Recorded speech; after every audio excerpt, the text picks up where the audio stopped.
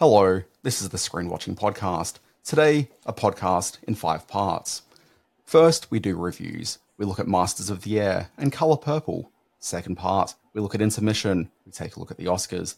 Third part, we do more reviews. In the Know, an NPR Ira Glass-inspired TV comedy, and Anatomy of a Fall. And in the fourth and fifth parts, This Week in History and the Birthday Quiz.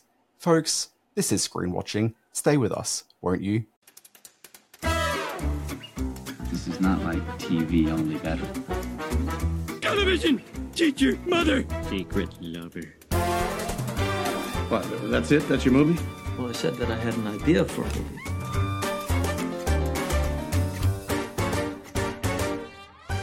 Hey folks, this is Screen Watching. It's our weekly discussion about all things TV and televisual. That's the opening I used to use for a podcast that I did about 10 years ago. Gosh, shake out that brainworm. Good memories. Yeah, Simon Foster, you're my co-host. Just to explain my opening intro, this week there is this very odd, strange animated comedy from the mind of, I think there's a few different minds involved. Mike Judge is in there, that gentleman who played Gabe in The Office that I can never quite remember the name of. That guy, he's in Silicon Valley and is in everything. I'm just quickly doing a quick Google. Talking about, obviously, Zachary Woods. Okay. Look at his face and he'd be like, oh, that guy who's in every comedy. He does the famous I learnt karate online, the clip from The Office where they're all breaking up laughing. That's him, isn't it? I can't remember, but that sounds like very a Zach Woods bit. Yeah. Yep. But every comedy from the last 15 years, Zach Woods has been seen somewhere in the background of it. Yeah. But anyway, they've got this really sort of strange half-hour comedy, which is I'm not going to say it's a loving homage, because I don't think it's actually that loving. It's definitely a knowing homage to the world of NPR and public radio and the types of personalities involved in it. And so that was what I was doing in the opening. It was like the Ira Glass opening to This American Life. I thought you'd had a stroke. I thought you'd fallen asleep or something. I thought it was very, very monotone in its presentation, which is so NPR. Well done. Hello, everyone. Simon Foster here from your Screen Watching Podcast. Beautifully done. Beautiful voice control, and your intonations were exactly where they needed to be. So how are you, Dan Barrett? Lots of breathing exercise and kale. Doing fine. It's quite a week. Simon, I just want to dive right in because we've got a whole bunch of stuff to talk about, including, I'm not even going to spoil. Let's just dive right in. Let's do some reviews, Simon. Let's dive, baby. It stinks. The big title of this week, Simon, I think is the brand new Apple TV Plus drama. It's called Masters of the Air. So you're happy? A girl worth riding to is hard to find. Not if you know where to look. I'll miss you every second. Major Egan, you were the first pilot assigned to the 100th. Me and Buck Levin. You are in charge of 35 planes and 350 air crewmen. Okay, Simon. Top 5 characters from TV and film named Buck. In order. Number 1, Buck from Boogie Nights. Rogers. Number 2. Oh, wow, really? Okay, yes. This is my list, Simon. Jesus. Number 2, Buck from Married with Children. Number 3, Midnight Cowboy. Yep. Buck from Kill Bill. Number 4, the aforementioned Buck Rogers. Number 5, Captain America's sidekick, Bucky Barnes. That is the top 5. That is the top 5 Bucks from film and television. I note that Masters of the Air, which I want to call Masters of the Universe, but that is a different program entirely. Masters of the Air has 2 different characters named Buck. I can assure you that neither of those characters are anywhere near that top 5. There are many other Bucks, both notable and not notable, who well and truly sit before these Bucks because neither of these characters are actual characters. And this is my problem with a little TV program called Masters of the Air. Broadly, this is a program with aspirations to continue on with what they did with Band of Brothers, which, what did that come out? 2001. That was absolutely the real kickoff of the premium TV HBO era. We talk about things like The Sopranos, but The Sopranos was just we're going to put out a TV show that happens to be high quality and really kicked off.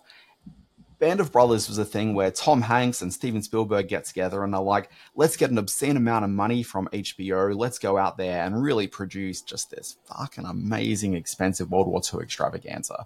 It was very much sort of a follow-on from a space series that they'd done a couple of years prior, but the difference between and that the Saving Private Ryan era as well. That was that era of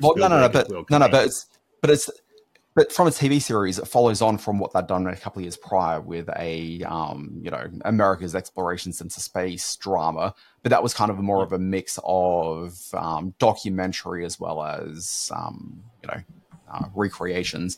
This was a pure dramatic account. And you're right, it sort of followed around from Saving Private Ryan. That's clearly where the interest in doing World War II very specifically came from and where that passion was for Spielberg and Hanks. A couple of years later, off the back of the huge success of Band of Brothers, they did a far less successful version, The Pacific, which looked at, obviously, the military activity happening around the Pacific area. And then this is their third sort of swing at it. So it's the same producer who's kind of run all three programs. And this one's called Masters of the Air. I was really looking forward to this one. As opposed to the previous two, this is an Apple TV joint as opposed to HBO. But I was looking forward to this one because it just kind of looked incredible. And I kind of like the idea of getting into the skies and seeing World War II from that perspective. And that's all really, really cool, except it turns out to be much more the Pacific than Band of Brothers in that I just don't think, look, it's not dramatically inert because that's not the case at all, but it's very much a dramatic, let's play the hits. And when the hits are pretty much just following off every single movie we've seen with military flyboys, but told with really unengaging characters that don't really have much in the way of a personality beyond one's named Buck, and he's kind of more of a serious guy. And then the other guy is also a Buck, and he's kind of more of a slightly wacky, but not really that wacky kind of a guy. Like, that's kind of all you've got to hang your hat on with this one. Look, I don't even really know how much detail I need to go into it. If you just sort of give that log line, which is, it's Band of Brothers, but told from the perspective of guys flying with a 9-part drama series, which is nowhere near as interesting to watch as 2 Hours of Memphis Belle. That's the series.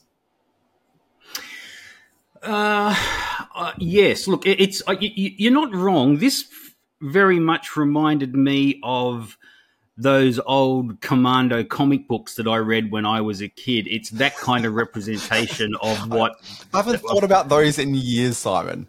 I used to collect those. I had a meter high pile of Commando comic books, and there was another kind as well that I can't remember what they were called, but Commando was the one to go to, and they represented the most heroic, the most idealized version of American military might that you'll ever find.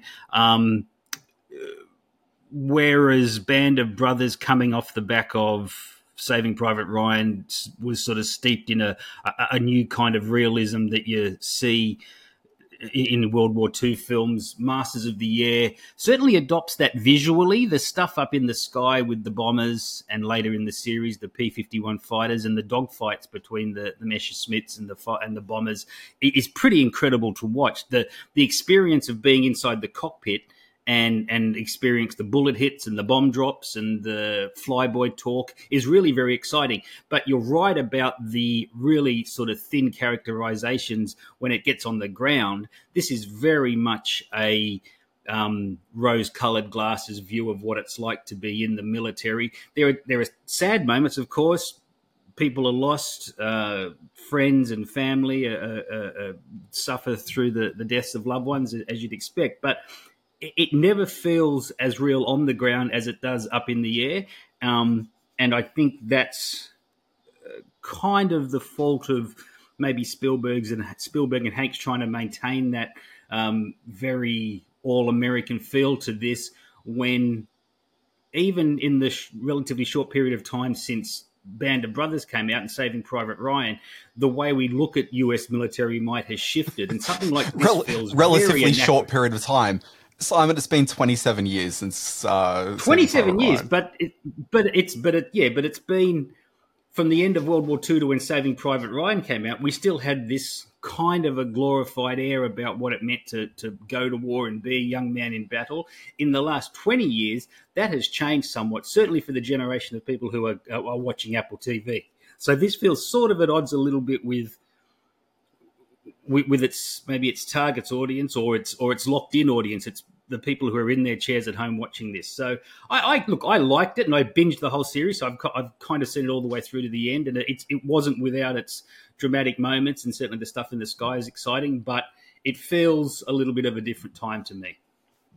Yeah, there's this emerging, well, I don't know if it's emerging, it's definitely been around for a little bit. It's an ongoing conversation you find online with people talking about dad TV. And I even note that one of the exemplars of what they call dad TV, which are these sort of fairly, I'd say, sort of uninspired action adventure TV dramas, although that's probably unfair to a couple of the shows that get labeled with dad TV tag, but things that kind of feel like the sort of dramas of yesterday but have a sense of sort of masculinity around them. So Reacher is probably the key example of a show around at the moment. Sure. As I can't think of the guy's name, is like Alan Richards, I think is the name of the actor who plays Reacher. He had an interview the other day where he's like, "Oh, the TV show I'm in is not dad TV, even though it's absolutely dad TV." I was watching Masters of the Air with that kind of in mind a little bit, and I don't know if this is necessarily what I'd brand as dad TV, but it's certainly dad TV adjacent. If you really enjoy military dramas and, you know, if even just hearing that there's a Band of Brothers type of TV series where guys are taking to the air and flying and having those sorts of, you know, serious conversations about sort of duty while also having that sort of air of, oh, the tragedy of this. They all seem like they're 19 years old. Like, how horrible is this?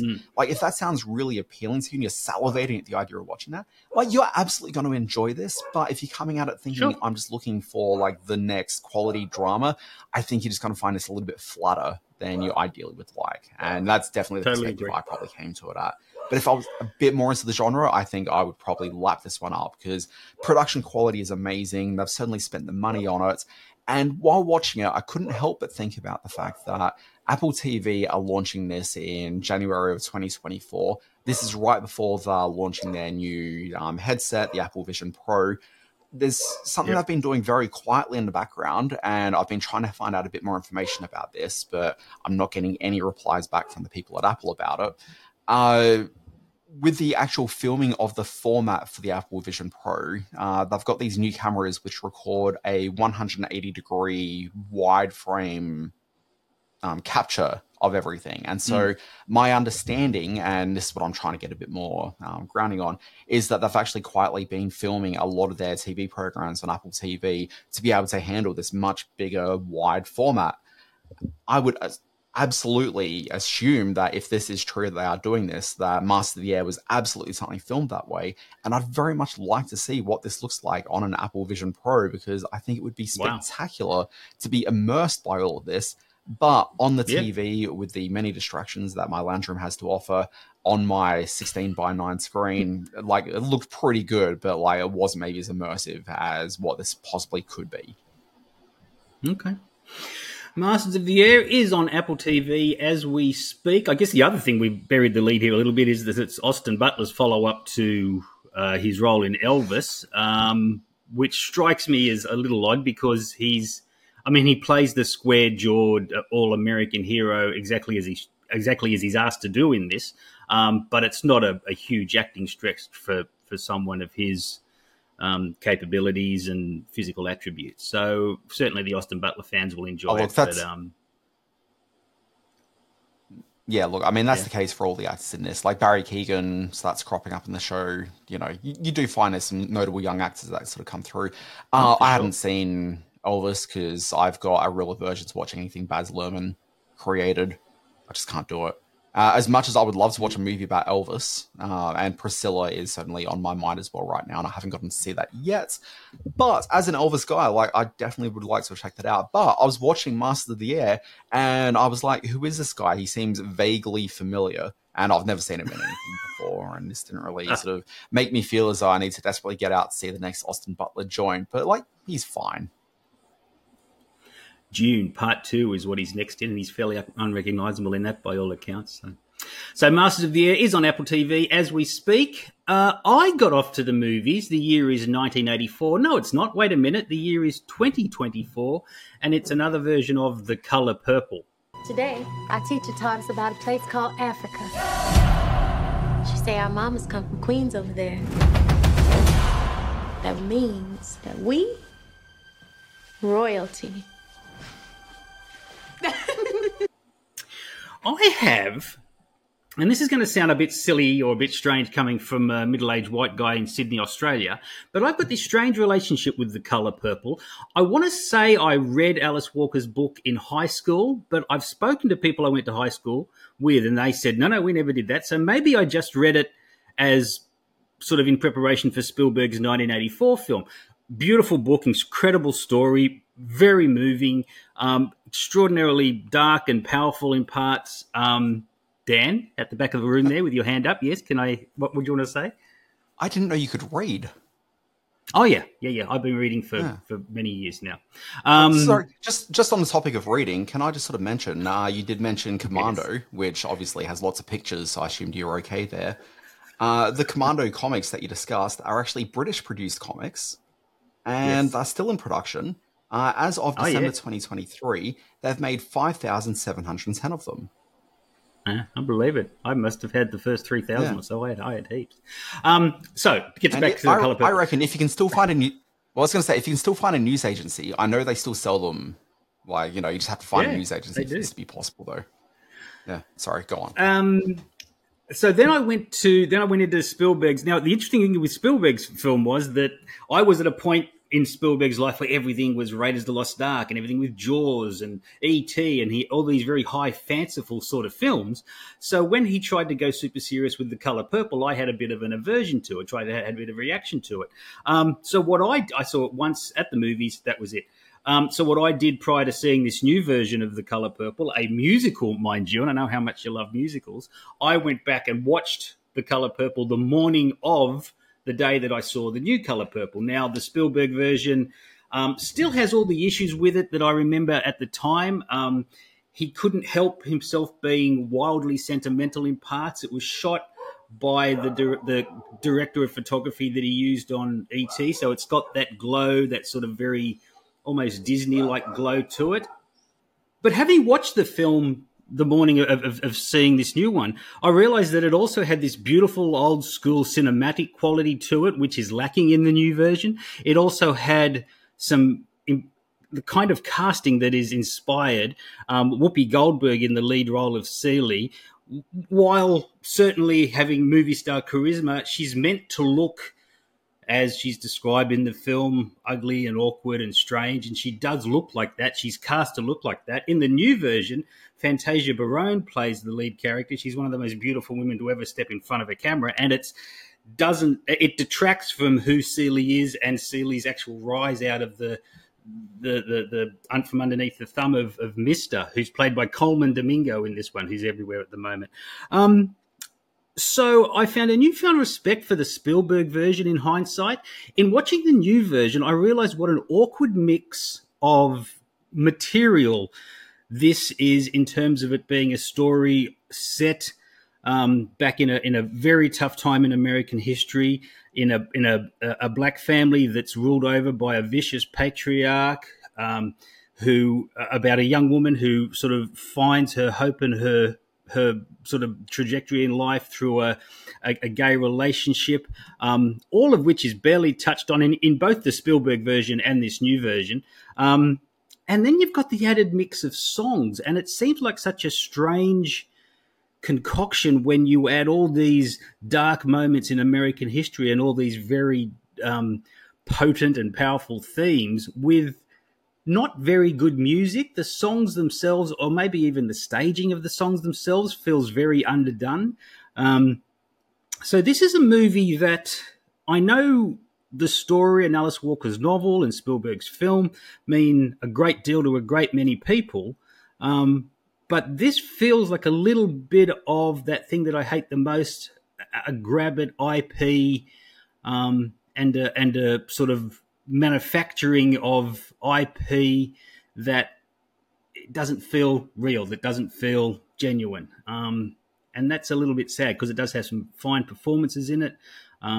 But in every other respect, I find this one an odd sort of a misfire. I don't know how it played on stage. It won a Tony Award, so it must have played better than this. I was at the cinema a couple of nights ago. We'll talk about what I was watching in just a moment. But in the, prior, we saw lots of trailers. The Mean Girls trailer came up. My wife was sitting next to me, who didn't realize that there was a Mean Girls movie currently playing in cinemas. And she was just confused and befuddled by what she was seeing on the screen. And she's like, why have they remade that? And I'm like, well, it's not a remake of the movie. It's an adaptation of the Broadway musical. And she just said the thing which I think applies to The Color Purple, that certainly applies to Mean Girls, which is, why do I want to watch a movie adaptation of a musical remake of a movie that I saw 20 years ago? Like, it just seems baffling. All of that's valid. I take them on a project-by-project basis. There have been some musicals based on recent films that have worked. None come to mind. And I haven't seen the Mean Girls movie yet, and by all accounts... I was going to say, can you actually name one? No. Not off the top of my head. I probably should be able to. I wish I hadn't said that until I had some evidence of it. But like, I like a musical, so I'll give a musical a go. Yeah. But look, I did find while I was watching the trailer, I was like, well, what are they actually selling here? Because obviously in this trailer, in The Color Purple, in the Wonka trailer, none of them actually advertise that they're musicals. And so... That's true. Yeah, but Wonka is not an adaptation directly of a recent movie. It's, using the same IP as all those other films. Like, it's not quite the same. Yeah. But yeah, like, none of them were advertising that they're musicals. But without knowing that it's a musical, I sat there watching this trailer thinking, well, why would I go and watch this instead of watching the movie that looks exactly the same, which I know and love, which is just at home and available on, probably a bunch of streaming services around the place. Like, it just didn't seem as though they were selling me a compelling reason why I'd want to see the new version. Okay, and if you're absolutely right, trailer had showed that it was a musical version of it, well, I was going to say, if the trailer showed that it was a musical version of it, then that's a selling point. Yeah, exactly right. And you made the point a couple of weeks ago in that they probably commissioned these films when musicals were kind of hot, and then West Side Story came along and wasn't so hot. Ironically, both Color Purple, certainly in its first couple of weeks, and Mean Girls very much so right at the moment, are doing very well at the box office. So maybe musicals and Wonka, of course, are coming back around. So... No. Simon, I think word of mouth has been a big problem for Mean Girls because it had a very good opening weekend, but second weekend, dramatic collapse. Oh, it's holding its own in the I don't know about here in Australia. I haven't seen the figures here in Australia, but I know in the US it's holding its own. Color Purple opened very big, but then had a fairly steep decline in its second week. So, but there's no doubting that Wonka's a legitimate hit everywhere. So, like I said, Color Purple seems like an odd mix of material to me that the film itself never quite overcomes. So, which will be no sort of, disencouragement. Is that a word? Disincentive for people who love this story. And I love the story. I remember reading the book vividly and on second viewing being quite enamored by Spielberg's film. But this one seems odd to me. Color Purple is in pretty wide release in cinemas as we speak. Now, just because I really just don't care for statements which aren't accurate, Mean Girls saw a 71% drop the second week in the US. Yeah, okay, that's quite steep. Yeah. Anyway, let's move on. Simon Foster, I think this is probably the time in the podcast we go to a intermission. Good evening, ladies and gentlemen. It's intermission time.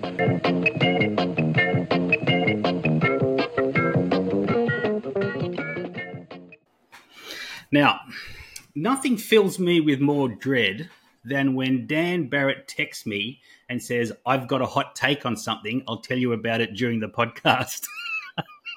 Which is what you did last week when I said, I want to have a little bit of a talk about the Oscars, and you immediately agreed, which made me concerned because I know how much you hate award shows in general. And then you said, I've got a pretty hot take on it, and I thought, oh my God, here we go.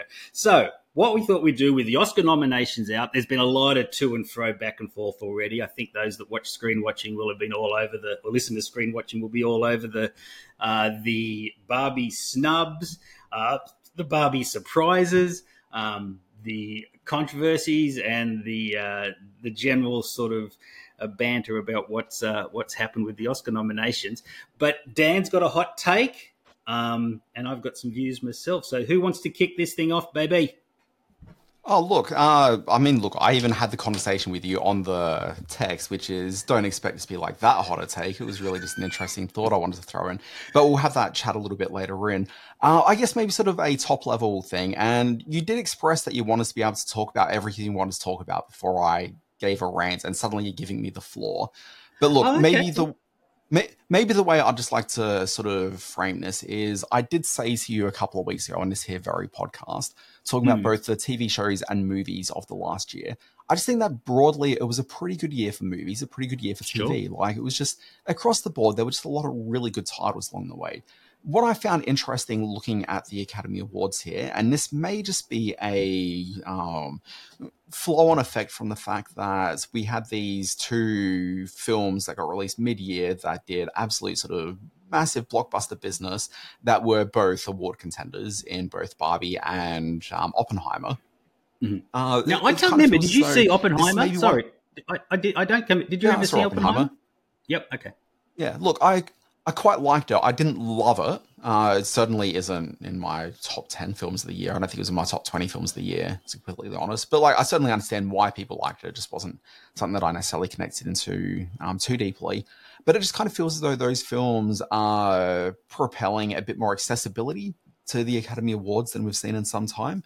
But once you get past those two films, it does feel as though there's maybe the same problem that I think's maybe plagued the Oscars a fair bit, and the snub of Barbie sort of factors into this conversation a bit, which is that Academy voters tend to favor one type of film that has a Academy Award sort of sheen to it, a bit of a vibe, and often that means not a comedy, but if it is a comedy, it's a very specific type of a comedy, like The Holdovers, whereas something like Barbie, which, look, I haven't seen Barbie, I've got my issues with the Barbie IP, which is a massive block for me to ever watch this film, but it does seem, from everything I understand about it, to be a very sort of bold vision, as well as, you know, superbly directed. And the idea that Greta Gerwig, a director who I do have a lot of time for generally, has made a film that's Academy Award worthy, like, I certainly buy into that being quite likely.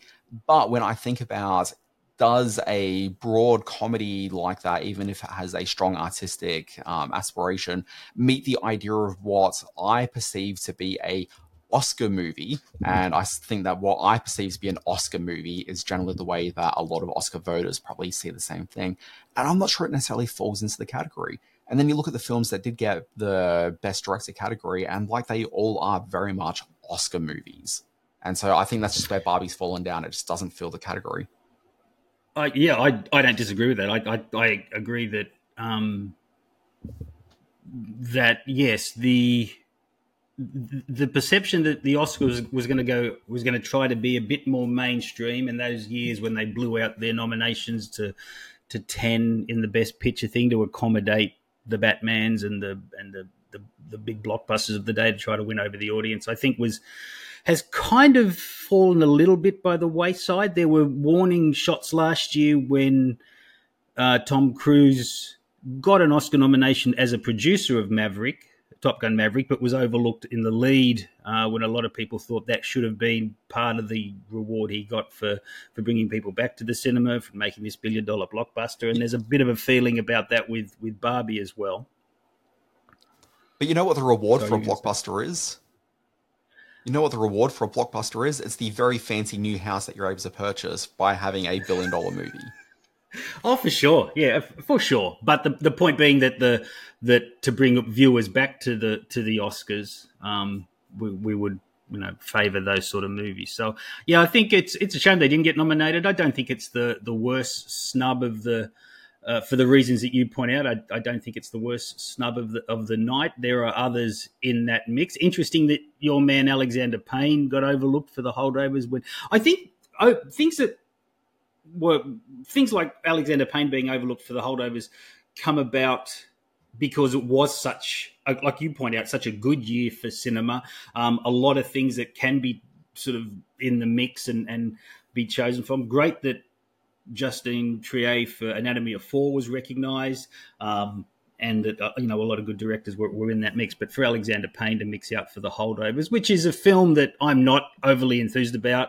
I think that Paul Giamatti's performance is a bit of that sort of one-note, smart aleck academic type thing has been done before and done better. And I would have preferred to have seen Nicolas Cage or your other man, Joaquin Phoenix, in there for either Beau is Afraid, not for Napoleon. But so there's certainly a heady mix that I know that you weren't a fan of her performance for whatever reasons, but Greta Lee for Best Actress was I think a major snub in a year when it's really busy. And I would have loved to have seen. Well, my concern with Greta Lee largely comes down to the fact that she sucks.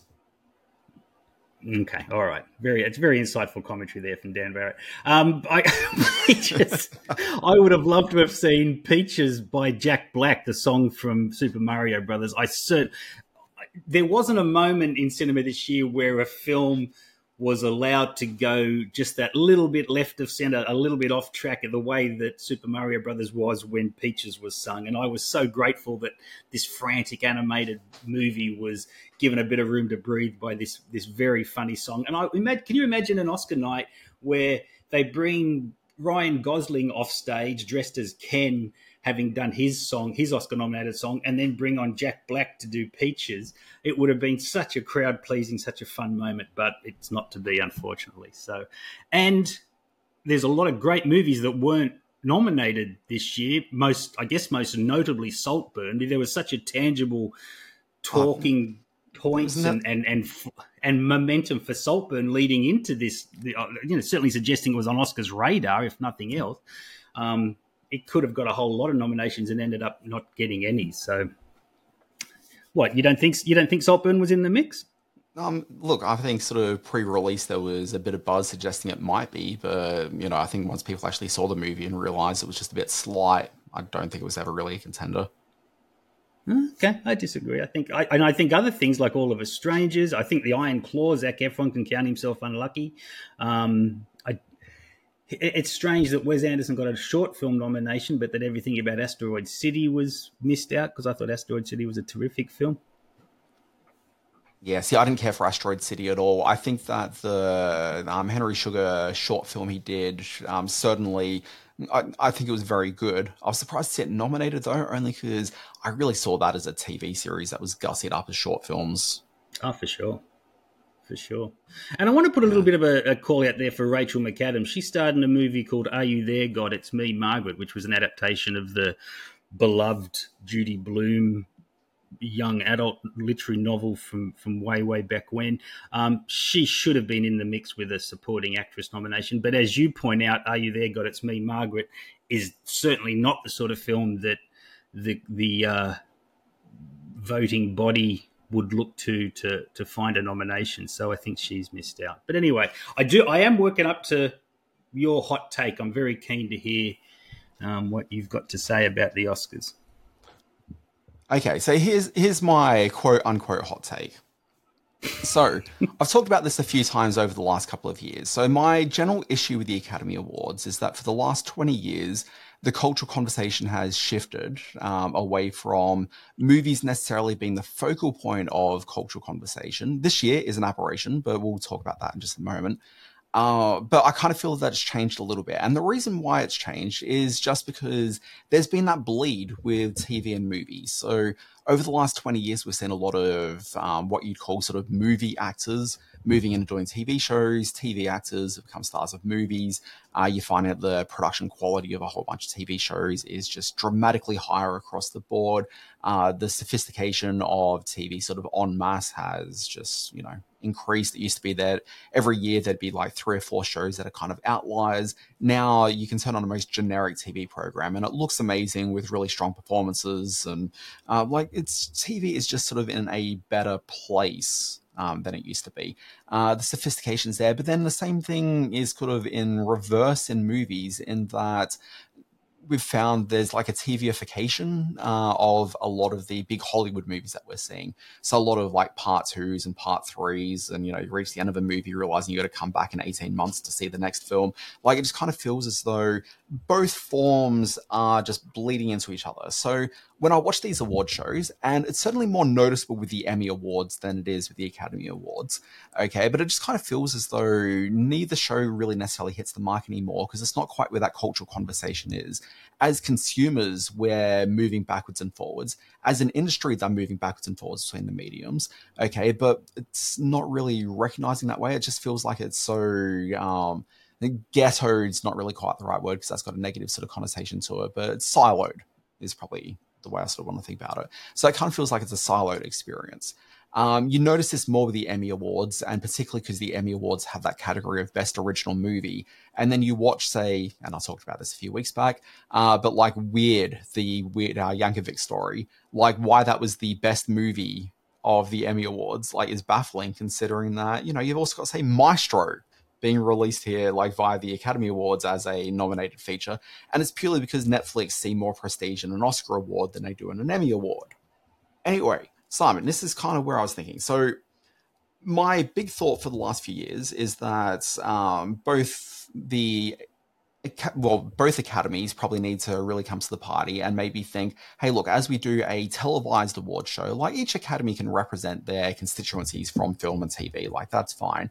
But as they're presenting a TV program to award this, like, maybe the actual smart move would be that you have one award show which is about scripted content, and the other award show then becomes about documentary and nonfiction. So TV-wise, you get all your docuseries, your reality shows, all of that alongside feature documentaries. It gives them a stronger platform. On the scripted side of things, it opens up the platform a little bit more, where it's TV and film, but also you can sort of reward comedy in a little bit of a better way that way as well. So, like, I kind of think there's a few wins to doing that. But here's kind of where my hot take was. And I was just kind of thinking about, obviously that's never going to happen. It's going to be that the Emmy Awards continue on, the Academy Awards continue on, and they both end up just being sort of increasingly feel a little bit irrelevant. This year, the Academy Awards feel more relevant than I've been in, I don't know, 20 years. And that's purely through having Oppenheimers and Barbie and a couple of other films that have kind of performed well on Netflix and have sort of penetrated the culture conversation a little bit more. So Poor Things is probably a good example of something which is kind of cut through, even though the actual box office for that's really not particularly high, as I realized the other day. But that's kind of a bit strange. But I kind of feel as though the smart move that Netflix could make is, instead of chasing after an Oscar, and I'm sure they're going to keep on trying for another 2 or 3 years because they desperately want their Oscar, I feel the smartest thing that Netflix could do is to actually go after that original movie category at the Emmy Awards and just take complete ownership of it. If Maestro had been nominated not as an Academy Award where it's not going to win, okay, but instead in that Best Original Feature, suddenly Netflix have these big, amazing movies in the category where they rightfully should be. And then they could just own that category, own that for a couple of years. Suddenly you'll see all the other streamers fall into line where they want to try to take that original movie category. And you suddenly have a really vibrant, interesting movie category at the Emmy Awards. But then what's the impact on the Academy Awards if they do that? Because suddenly it sort of seems as though, well, there's other sort of prestigious awards that exist there and people are actually actively after it. Like, it just kind of leaves the Academy Awards sort of slightly neutered. Like, there's an impact that gets felt there. And I kind of think Netflix would be really smart doing that, because in a couple of years' time, the broadcast rights for the Emmy Awards are up as well. If Netflix could start owning that category, in a few years' time, as they're trying to chase these big live events, like, get the rights to the Emmy Awards and bring that over to Netflix. Suddenly you have this award show which nominates and regularly awards Netflix programs, Netflix movies, which you can stream on Netflix. It just kind of feels like the natural place this is heading, as we're starting to see the limiting of broadcast networks as well as having any role at all in these awards. Interesting points. The first probably thing that strikes me is that you're going to have to find, or Netflix or Amazon or Apple are going to have to find a filmmaker who's willing to be the entry point for that sort of campaigning, for that sort of award win. The example being, if Netflix have said, we're going to go all out to if they'd have gone to Bradley Cooper and said, Bradley, we're going to go all out to dominate the Emmys this year, or certainly this category of the Emmys, with Maestro, and it's going to be our prestige title, but it's not going to be Oscar valid and it's not going to go to cinemas. I don't know if Bradley Cooper would have said, yeah, well, I'm not going to go with Netflix because that is a big leap to make. If they went to Christopher Nolan and said, you can do whatever you want to do with Oppenheimer, here's all the money in the world, but we're gonna use Oppenheimer to drive the narrative that this new award ceremony at the Emmys for Best Film is going to be ours and ours forever because these are the sort of movies we're making. I don't know if Christopher Nolan would have said, yeah, let's do that. You know what? Fair call on that, okay, except what I'd probably say is that the only reason that Netflix are making Maestro is for that Academy Award. So the business imperative for them then is to chase the Academy Award. If they're like, well, no, we're not going to be chasing the Academy Award anymore. We want to own this category over here. We see a greater sort of business case for it. Then Bradley Cooper basically gets told, hey, look, we're not going to fund your movie. If you want to come and make the movie, come over to us. They can just take that money, invest it elsewhere. There are enough actors who are moving backwards and forwards between both mediums. Okay, sorry, actors as well as directors and other talent involved. Okay, that I think that they are going to be able to attract some filmmakers. I don't think they're going to be successful out of the gate, but also Netflix haven't been successful at the Academy Awards either. Like, the only reason they're making these big prestigious plays is for Academy Awards. How many Academy Awards do Netflix have so far? Which is for Best Picture, the answer is none. Like, they haven't gotten across the board with that. It's a failing strategy for them. Yeah, okay. I mean, there's lots of different paths for us to go down with this. And there's just going to be a lot of these movies not being made.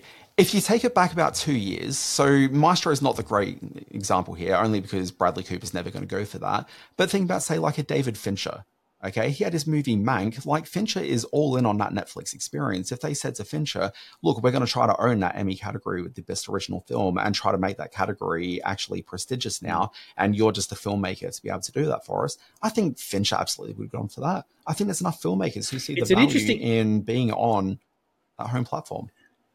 Yeah, it's an interesting argument to be had because a lot of the prestige titles that Netflix have enjoyed Oscar nomination success with have been acquisitions.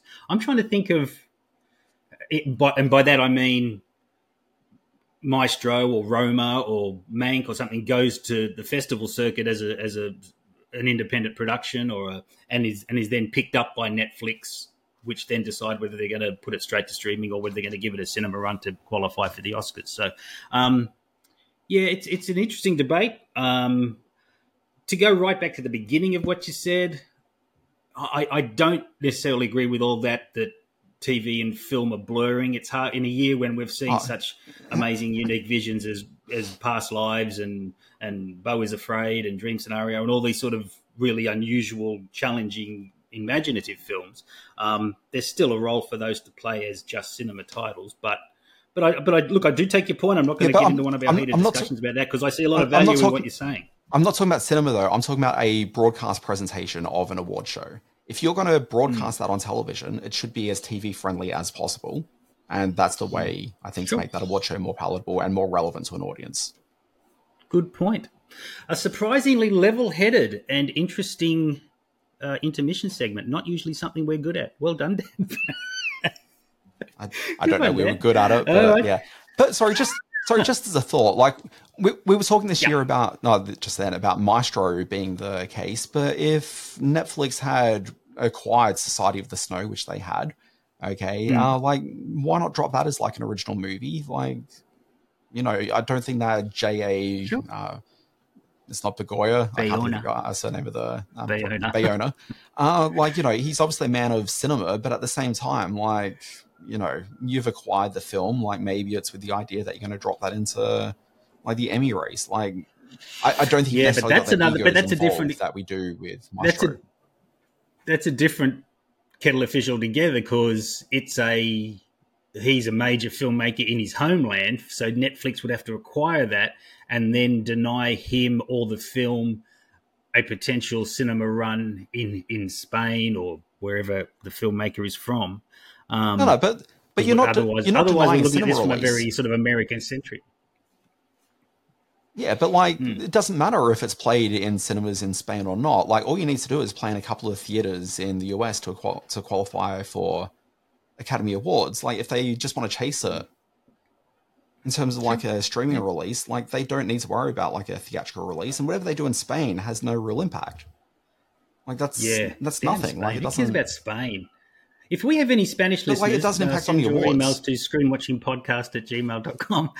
Yes, no, exactly right. No, all is true. All is true. Like, There's a wide. It has no impact there.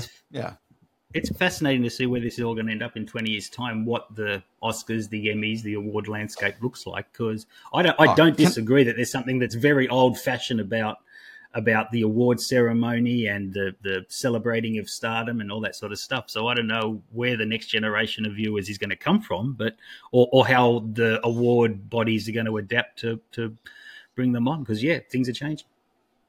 Well, the other thing as well, Simon, is that we're speaking as like old man TV and film people, where you have to look at the rise of interactive storytelling by way of video games. And again, I'm going to mention the Apple Vision Pro, but like it kind of opens the door to interactive VR experiences. In a couple of years' time, like just even the idea that we're only celebrating TV and movies is going to feel really old hat, and we're not looking at like other emerging platforms as part of this as well. Like it's all just sort of it feels ridiculous that they're not sort of considering that TV movie bleed right now. We're not on the precipice of both being irrelevant in a couple of years' time. Interesting call. That is controversial. Dan Barrett, as this intermission segment glides to a very civilized end, what else have you been watching? Look, two things. So I opened with the NPR style intro earlier. The reason for that is that there's this brand new TV program called In the Know. Let's play a clip. Hugh Laurie, what should we do about Meghan Markle? I don't know that any action is required. Do you have the research for the first guest? This just says straight white woman. Tells you everything you need to know. Okay, so In the Know is an episodes vary in length from, I've noticed the first two episodes are like 22 and 26 minutes. The premise of this one is basically there's a guy named Lauren who hosts an NPR TV program. He is a kale-loving man who spends... Okay, let me. You mean literally? Like this is NPR branded? Yeah. Or it's sort of satellite. It is NPR branded. No, it's certainly an NPR radio station that they're at. Okay, right, like it's not an NPR TV program, but it's an NPR set TV show. Sure. It just dawned on me that they didn't create like a fake version of it. In the second episode, she's clearly standing in front of an NPR sign. But anyway. In the very first episode, you've got Lauren is really concerned because there's a homeless man who's taken up an occupancy in the radio station's bathrooms. Okay. His concern, and the other lady who works sort of in like an administration producer role, she and he are mostly concerned with, have they got the right nomenclature right in terms of, is he a unhoused individual, or is he a person who is currently unhoused, as opposed to the woman who runs the station, who says that he deserves as a man, even though they haven't engaged with him as a person whatsoever. That is very much the viewpoint of this TV program. We're looking at ridiculous people who may have the best of intentions as they engage in the world, but are so far removed from what's actually a meaningful human engagement that, they are just ridiculous, silly people. And that is broadly what this program's doing. So you've got 4 or 5 main cast members. You've got a guy named Lauren, who is the Ira Glass-inspired host. But, I mean, Ira Glass is certainly not as ridiculous a human being as some of the people that are lampooning in this one. But visually, he very much has that Ira Glass sort of a look to him. You've got the woman who... is the producer that I sort of mentioned there. She also has some neural divergency issues and is concerned the world doesn't really appreciate her plight as much. You've got the film critic who hasn't reviewed anything that is newer than 2 years old because he refuses to consider reviewing a movie until he has had the opportunity to see it once, see it a second time with his eyes closed, and then have 2 years to think about the experience of seeing the movie. So it's like me in Colour Purple. Yeah, pretty much. So you've got that. There's a young intern who has no interest in radio whatsoever, but his parents are very wealthy and donated a large amount of money to the station. And then you've got a audio engineer who's an African-American man who's a little bit older, who is a very sort of straight shooting person that can't believe the people that he's there with. And then also the station manager, who is a woman that her husband got murdered a couple of years ago, but she doesn't want to bother the police with finding an update as to how the case is going because they're probably busy with the St. Patrick's Parade. So these are your main characters. It's okay. So this sounds interesting. But if that's not enough of a gimmick, what this also is if you think about shows like Space Ghost Coast to Coast, where there's like silly animated stuff happening, but the focal point is also an interview with a real life celebrity. Okay, so in the first couple of episodes, you've got people like Jonathan Ness from Queer Eye for the Straight Guy. Nora Jones is in there. There's a model. I didn't know who she was, but she was actually surprisingly kind of funny. You just have like a raft of celebrities come through. They're not animated. So because we're in 2024, a lot of interviews these days happen over Zoom. So you see them on the computer talking backwards and forwards, and they're given good lines. It's actually funny and engaging. In a way, it felt very much like David Tench Tonight, if people remember that Australian show from a few years ago. Oh my God, that's a cold blast from the past. Yeah, exactly. But anyway, the show, it's got a good pedigree. Mike Judge is one of the co-creators. I mentioned earlier that The Office's Gabe himself, Zach Woods, is the main voice of Lauren, as well as one of the key creatives on this. It's funny. It's just a very solid half-hour comedy that not enough people are going to see. You can see it here streaming on Binge, but it's a Peacock original in US. Nice one. I know you've got another one. Let me roll very quickly into my what else have you been watching. I'm not going to spend too much time talking about Anatomy of a Fall. Those of you who listen to and watch the podcast know that I gave this my favourite film of the year and our best of 2023 wrap up the other day. It has featured very heavily in the Oscars. It's essentially a cop procedural courtroom drama at its core. A husband falls to his death out of a snow chalet window. The young boy may or may not have seen something. The wife may or may not have pushed him. There is a whole series of investigative sort of hurdles that the police go through to find out what's going on. So what you see here is a basic structure as told as a procedural courtroom drama. The brilliance of it is in the complexities with which the characters are presented and the very potent and powerful ways in which the dark secrets of this family, a very standard well-to-do European family, have come unraveled, and the pressures this put on the young boy. Sandra Hüller, I think it's pronounced, has got all the award acclaim. It's the young boy. God, I really should have checked his name before I started this because he is terrific in this film. Milo Mercado Grania plays Daniel, and he is terrific as the young boy whose understanding of the crime and understanding of the dynamics of the family becomes so important to this film. They've actually gone pretty wide with the release of this because of all the acclaim it's got, which is going to open it up to a whole lot of people who may not have otherwise seen a movie like Anatomy of a Fall. Bit of a long haul, 150-odd minutes, but it doesn't feel that. And when you get into the machinations of the psychology of this family, it makes for an absolutely compelling bit of cinema. So Anatomy of a Fall is in cinemas now. Yeah, I'm going to check this out on the weekend. I'm pretty keen to give it a look. Something I caught a couple of days ago, Simon, was look, I like a bit of drama. I like to really make sure that I'm experiencing the greatest of art house, cinema. So I did go and see the Sydney Sweeney, Glenn Powell, Will Gluck rom-com, Anyone But You.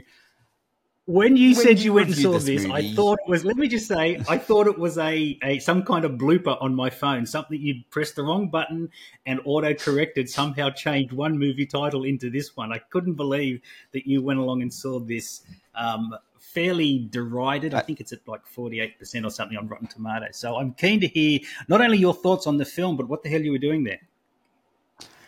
Look, a couple of things. One, it's been just a big week, and my wife and I want to see a movie, and our options for Tuesday night were Anyone But You or Priscilla, and I just wasn't in a Priscilla mood. Well, sorry, I would certainly have been in a mood for Priscilla. I don't think I was in a Sofia Coppola mood. It's a very specific mood you got to be in for that. No, you made the right call. Just wasn't there. But yeah, the idea of sitting in a cinema, watching that, having some delicious pizza at the same time, like, you know, it ticked a couple of boxes. So, look, when I saw that, critics have, critics have been sort of fairly dismissive of it. You were just really just ripped into it. I don't think it's that bad. I think that it was a perfectly watchable, serviceable movie that had a few moments of levity. I don't think it's wholly successful as a rom-com. It's certainly not one of the greats in the genre.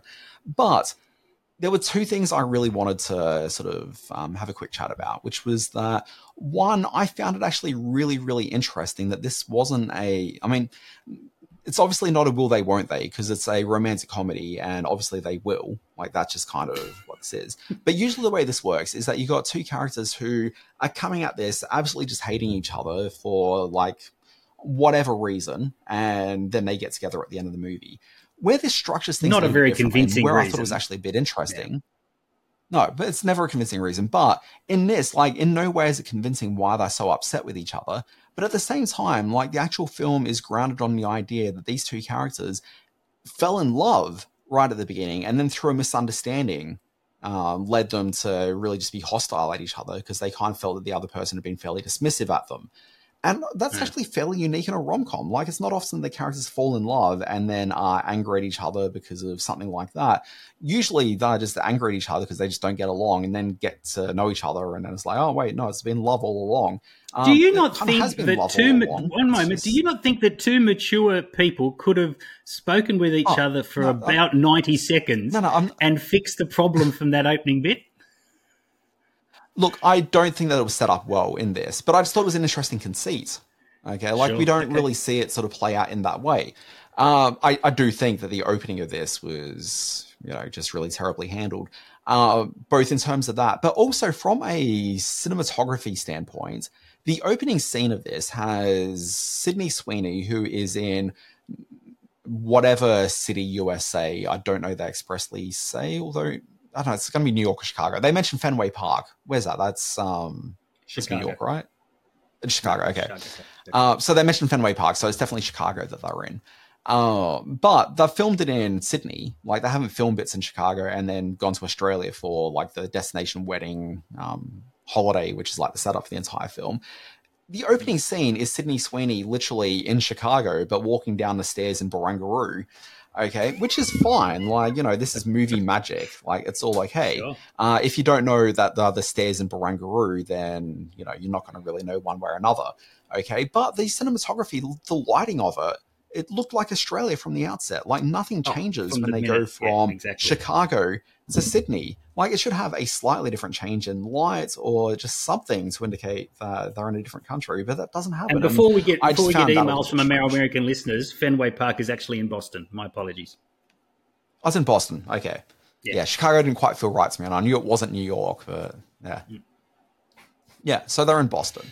But yeah, like, it didn't look and feel like Boston. Instead, it was just kind of Barangaroo. It was just odd. And for people outside of Sydney, Barangaroo is just an area along, like, you know, it's maybe 15 minutes, you know, in getting away from, like, the Opera House. Like, it's pretty close to get to. It's just on the other side of the harbour. It is. Yeah. Did they lack a little bit of chemistry together? I don't know if rom-com is her thing. He sort of brought a bit of energy, which was fun. And when he did the strip on the top of the mountain, I thought was stupid, but it was, it's. They seemed a bit old to be acting the way they were acting. They should have been more sort of late teens. I get the feeling this was maybe written with a younger cast in mind, but it was cast by these mid-30 actors who should have known better than some of the scenes they pulled off. Or tried to pull off. Well, Sydney Sweeney, I think, is still in her early to mid-20s. Like, she's sort of age-appropriate for her. And the joke is that he is quite a bit older. Like, they refer to his age quite a number of times through the film. So I think that that's fine. I do agree. I think that they lack chemistry. And I also know this was a height of COVID production. So maybe there's just, COVID protections taking place as part of the production, which may have sort of helped contribute to that. So I wouldn't want to be too dismissive of that, but it's certainly, you don't feel that tension in the film. But also, thinking about, sorry, I know you're trying to say something, Simon, but very quickly, that other rom-com that was filmed roughly at about the same time as that, I think, was the George Clooney, Julia Roberts Ticket to comedy. Paradise. Yep. Yeah, that had like a similar sort of distance between a lot of the characters. Like there was a similar vibe going on there. So maybe there's something. I don't know. Sorry, Simon, you were. All right. So you managed to get out and see anyone but you. Good for you getting out of the house and enjoying a night out with the missus. Pizza at the movies, really? I don't eat it. I can't. No. Yeah, look, usually I'm very much against that, but I was really hungry and it was anyone but you. So ultimately, what does it really matter? Eat a pizza. You're a class act. I think what you need to understand is that there's two things you need to understand. One, the Blue Room Cinnabar actually does an amazingly good pizza, as I discovered. And the other thing you need to know is I just love cinema. Of course you do, yeah, we can tell. All right, let's get on with this. We were so close to being on our hour time then, but we kind of blew out. Let's move very quickly on to This Day in History.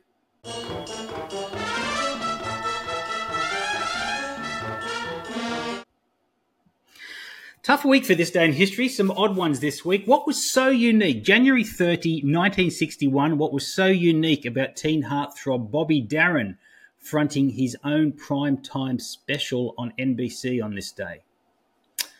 Look, I'm really curious about this because I love Bobby Darin, but for the life of me, I can't figure out what's going on here. Bobby Darin and His Friends was his first special with guests Bob Hope and Joni Summers. It was produced by Norman Lear. It was originally broadcast in colour, and what's so unique about it was that he was the youngest ever host of his own primetime special. He was only 25, a la Sydney Sweeney, when this was made. So that's interesting. January 31, 1997... which installment of the Final Fantasy video game, this is in your territory, is released to PlayStation by Square and Sony Computer Entertainment? 1997. I don't know why you have this bizarre understanding that I'm a gamer by any means, because I play maybe one to two games a year. I've seen all your three screens set up at home. You've got one of those gamer chairs that you sit on. You've got the ultra fast internet so you can talk to fellow gamers all around the world. You're a gamer guy. I mean, I've been on Twitch for the entire time I've been doing this podcast. I don't know what that means. Okay, so which installment of Final Fantasy came out in 1997? Sorry for being a contemporary man and understanding contemporary issues. Look, I don't know. I know Final Fantasy had been around for a few years prior to this, so it's not the first game. But I don't know. It's certainly... 97 is pre them launching that Final Fantasy movie with their CG actress. I think. Maybe that's the answer. Maybe 1997 was when that film came out. Yeah, because I feel that was early 2000s. No, yeah, it must have been because that was very much. I was definitely online when that was the case. Okay, so it was installment number 7. Well, I don't know what that means. Okay. I certainly... I don't know why it's in the year in history segment, but sure. That petered out. Finally, this is much more relevant. February 1, 1893. Wow, that is relevant. In West Orange, New Jersey, a man named Thomas Edison officially declares what is open for business. February 1, 1893. It's TV related, but Like, obviously. What? In 1893? Well, if this is a screen watching podcast, Simon, should this not be screen culture? Yes, I know what the answer is. It's definitely screen culture. It became open for business. Okay, what is the answer, Simon? Oh, it'll be a company. The answer... maybe? Not even that specific. What is it, Simon?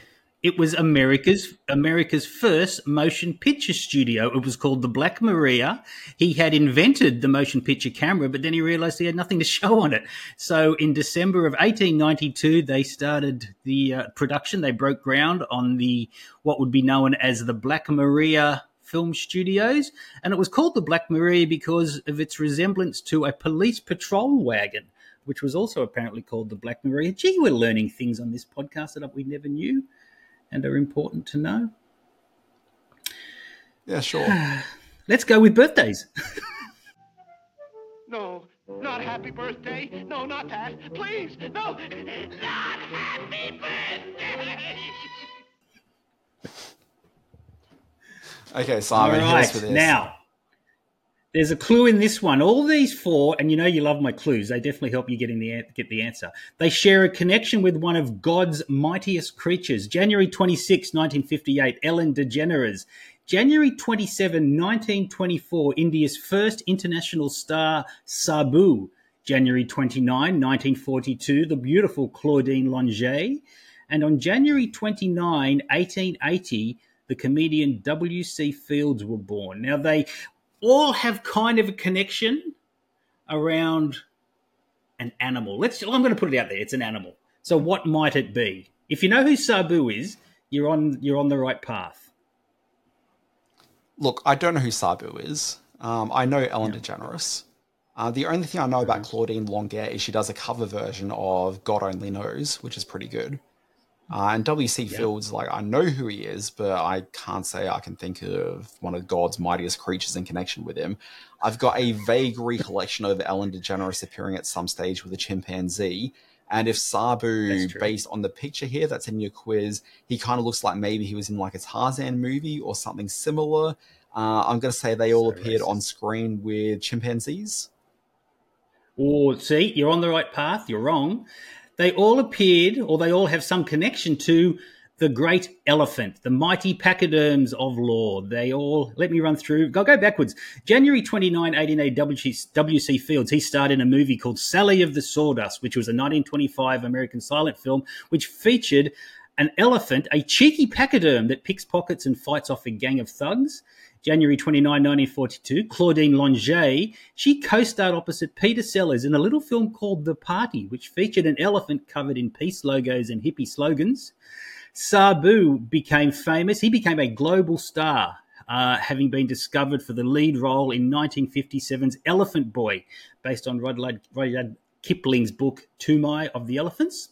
And Ellen DeGeneres, she funds a foster elephant named Enkesha, who was found as a baby with her trunk caught in a snare. That's not funny, don't laugh. The David Sheldrick Wildlife Trust took her in and looks after her, the elephant, not Ellen DeGeneres. And the answer this week is elephants. Yeah, sure. I'm really glad we did that quiz. Yeah, that was time well spent. All right, sign off, Dan Barrett. Screen Watching Facebook at Screen Watching Podcast, Threads and YouTube at Screen Watching, or you can email us with all your favourite elephant memories, screenwatchingpodcast@gmail.com. Now, for elephants out there, because obviously they never forget, sorry, I literally just learned some TV news literally right now, and I'm very excited by this. What? Break it here on the podcast. Well, it's already been broken. By the time that I edit this podcast, it'll be a day or two old. But I literally just learned that if people remember the Netflix series The Diplomat, which was one of my shows of last year, part of the plot of that was that the Kerry Russell character, who is the titular international diplomat, she was being courted very quietly by political forces within the US government because there was concern that the vice president would have to would have to leave her post sometime soon as part of a scandal that was emerging. And so they were really feeling out this feeling out their Kerry Russell character to find out, does she want to become the vice president of the United States of America? Okay, so that's the plot of The Diplomat. Okay. Anyway, the news that just broke then, who they've cast as the vice president. Okay. Wow. Joining the show. Yes. Alison Janney. What? Well, it's great. Okay. It's great casting, safe, isn't it? Well, I mean, casting. She's a good actress. Yeah.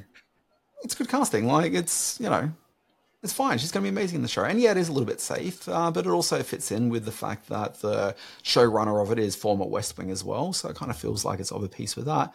But yeah, So I'm very excited by this. That's good enough. Good anyway, actress. That'll make it worth folks, watching. Yep.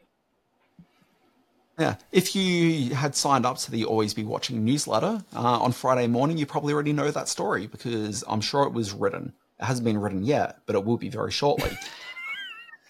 Check that out, alwaysbewatching.com. It's a newsletter that comes out 5 days a week. And then there's also a bonus Always Be Streaming, which has a listing of all the brand new shows and movies that debuted on streaming that very week. How wonderful. And kudos to you, Dan Barrett, for picking several months ago that Jon Stewart was going to be part of the replacement team at The Daily Show. It was announced this week that he'll be back for the Monday show each week on the current affairs satire. So you know your business. My stuff can be found at screen-space.net, where there's all sorts of things going. The stars aligned, my friend, in your mind, which is really the most important thing. All right, Dan Barrett, we almost got it under an hour then. Actually, no, we didn't. We blew right out. All right, good for you. Thanks. Nice talking. Bye-bye. Peace out.